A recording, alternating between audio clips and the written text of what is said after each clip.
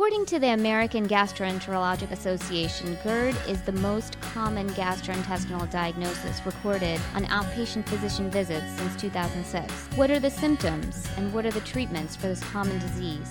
And what is the association and likely progression to Barrett's esophagus and esophageal cancer? We are about to find out. Hello, I am your host, Dr. Prathima Sethi, and you are listening to ReachMD, the channel for medical professionals. And joining us today is Dr. Anish Sheth, the director of the University Medical Center of Princeton's esophageal program. Hello, Dr. Sheth. It's great to have you here with us today to discuss GERD and its progression to esophageal cancer. Thank you for being here. Thanks, Dr. Sethi. Glad to be here. Well, let's first start off with discussing GERD, or gastroesophageal reflux disease, is what is commonly known as. It seems like it's a really common term nowadays, and patients probably come in claiming that they have GERD. So what would you say is the definition of GERD?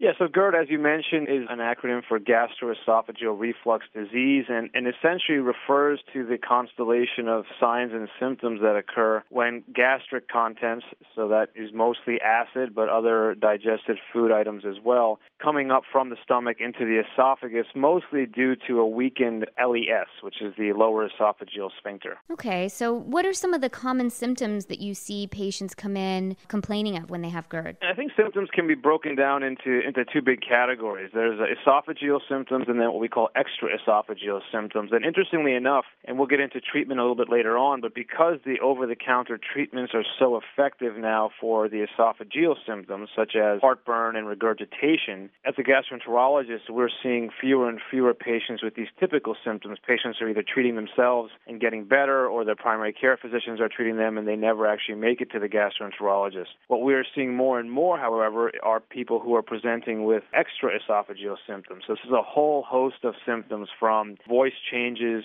chronic cough, non-cardiac chest pain, difficult to control asthma. And so these symptoms sometimes draw patients to see other specialists, such as ENT physicians, cardiologists, pulmonologists, and only when they're not getting better and when there's a question of ongoing gastroesophageal reflux do they actually make it into the gastroenterologist's office. Oh, that's very interesting. What are some symptoms that primary care providers should be aware of? Are there any red flag symptoms that you think that they should automatically or immediate referral to the GI doctor? Yeah, the red flag symptoms are it's a pretty short list, but certainly if you have somebody who has had reflux for a long period of time and has been able to manage it, say, with dietary changes and lifestyle changes or an occasional antacid, and now all of a sudden the symptoms have worsened in severity, they're happening despite those measures, and that's certainly one concerning feature that would really drive further evaluation. And then the other things that we like to talk about with any kind of condition is, unintended weight loss, specifically for the esophagus, difficulty swallowing, so patients that are not able to swallow initially solid foods can even progress to liquid dysphagia. And then any sort of gastrointestinal bleeding, obviously vomiting blood is quite a dramatic example, but folks can also, who develop, say, esophageal cancer, for instance, can develop dark stools and melena as a sign of a tumor. And so these are all things, I think, that warrant further evaluation, and it's really not just enough to say, okay, let's give you an over-the-counter antacid or a proton pump inhibitor and see what happens. Those things really require immediate referral. That's interesting that you say that a lot of times the more common symptoms, you already find that patients treat them themselves, or the PCP will just prescribe them the proton pump inhibitor or the antacid. So would you say diagnosis-wise, the PCP often just makes this diagnosis based on symptoms, history, or what is the true diagnosis? How do you really diagnose GERD? Yeah, GERD, really, there's two parts. There's the clinical diagnosis, which is probably just as good as anything else. And I think the interesting thing about the diagnosis is that we almost sometimes make it not just based on the symptoms that people present with, but then their response to the PPIs and the acid blockers, because these medicines are so good at taking care of acid that if a patient comes in and has typical symptoms, esophageal symptoms of heartburn after meals or while laying down, something of that sort, and you give them a proton pump inhibitor and they come back in 2 weeks and say, I have 100% symptom resolution, well, you've indirectly there with the treatment made the diagnosis, because it's a very effective, very specific treatment. So I would say for the young, healthy patient who that's the clinical scenario, that's probably all you need. Now, I think we'll get into a little bit later on with some of the new advances. There are objective ways to actually measure acid exposure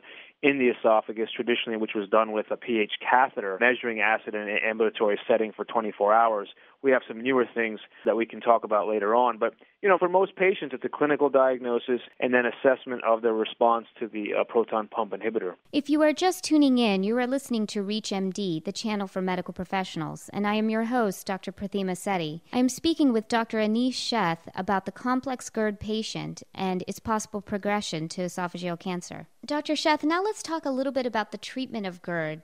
What would you say are some of the lifestyle modifications that a patient can make? So patients with mild reflux, we always like to maximize lifestyle changes, but I think it can be the sole therapy needed for somebody with mild reflux, which is usually someone that has heartburn 2 to 3 times a week, usually during the day, usually after meals. And so those things really come down to, number one, if the patient is overweight, weight loss. Weight loss, obesity contributes not only to reflux, but also contributes to the complications of reflux. So again, that's number one. And then if you look at, other things such as smoking, obviously smoking can contribute both actually to heartburn and reflux, but also the complications such as esophageal cancer. Dietary-wise, we like to, basically if you go on a really strict anti-reflux diet, it often is not much fun because you're finding yourself eliminating things like alcohol and coffee and chocolate, tomato sauce, fatty foods.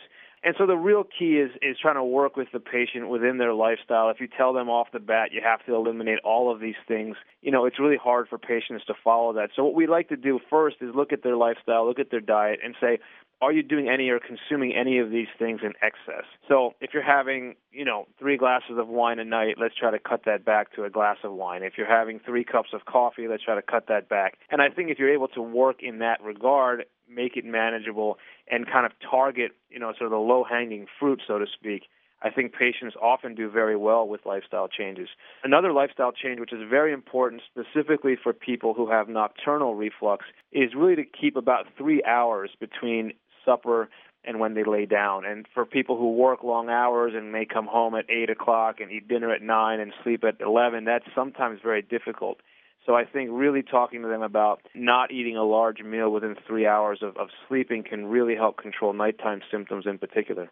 Those are all very good points there. And what would you say medication-wise? Would you say over-the-counter medications are the first-line treatment and then go to prescription medications, or how would you approach that? Yeah, it comes down to the frequency of symptoms. Again, if you're having somebody who has symptoms more than 3 times a week, or especially who's having symptoms at night, we usually just jump to the proton pump inhibitors, some of which are available over the counter now. But those are really the most potent acid blockers, and we don't usually have them try H2 blockers or antacids, such as the magnesium or aluminum-containing compounds. We usually just go straight to the proton pump inhibitors because they're so effective, because they're safe. But again, milder symptoms, things that happen very episodically, say during, a big meal on a Saturday night, if they're going out and having a few drinks and eating a rich meal, and that's the only time they have reflux, then you can sort of use the shorter acting antacids as your primary therapy. So 3 times a week and nocturnal symptoms are usually what I use as the dividing line, whether to stick with some of the weaker medicines or really to go to a daily proton pump inhibitor in terms of medication therapy. And the main thing with proton pump inhibitors is that, there's a lot of talk about some of the side effects, and you have to really individualize it with the patient and really kind of keep them on the minimum dose for the minimum duration of time that is needed to either heal their esophagus, control their symptoms, and then, try to get them off the medicines if possible. You mentioned some of the side effects of proton pump inhibitors. Can you talk a little bit about what those concerns are? So short term, there's a small percentage of patients that will be intolerant to PPIs because of interactions, say, with other medications, the cardiac medications, in particular antiplatelet therapy. Those are really not necessarily side effects. They're just more interactions that may make that not the first or the best choice. And then some people will have a diarrheal illness. A little mild colitis can develop with these proton pump inhibitors.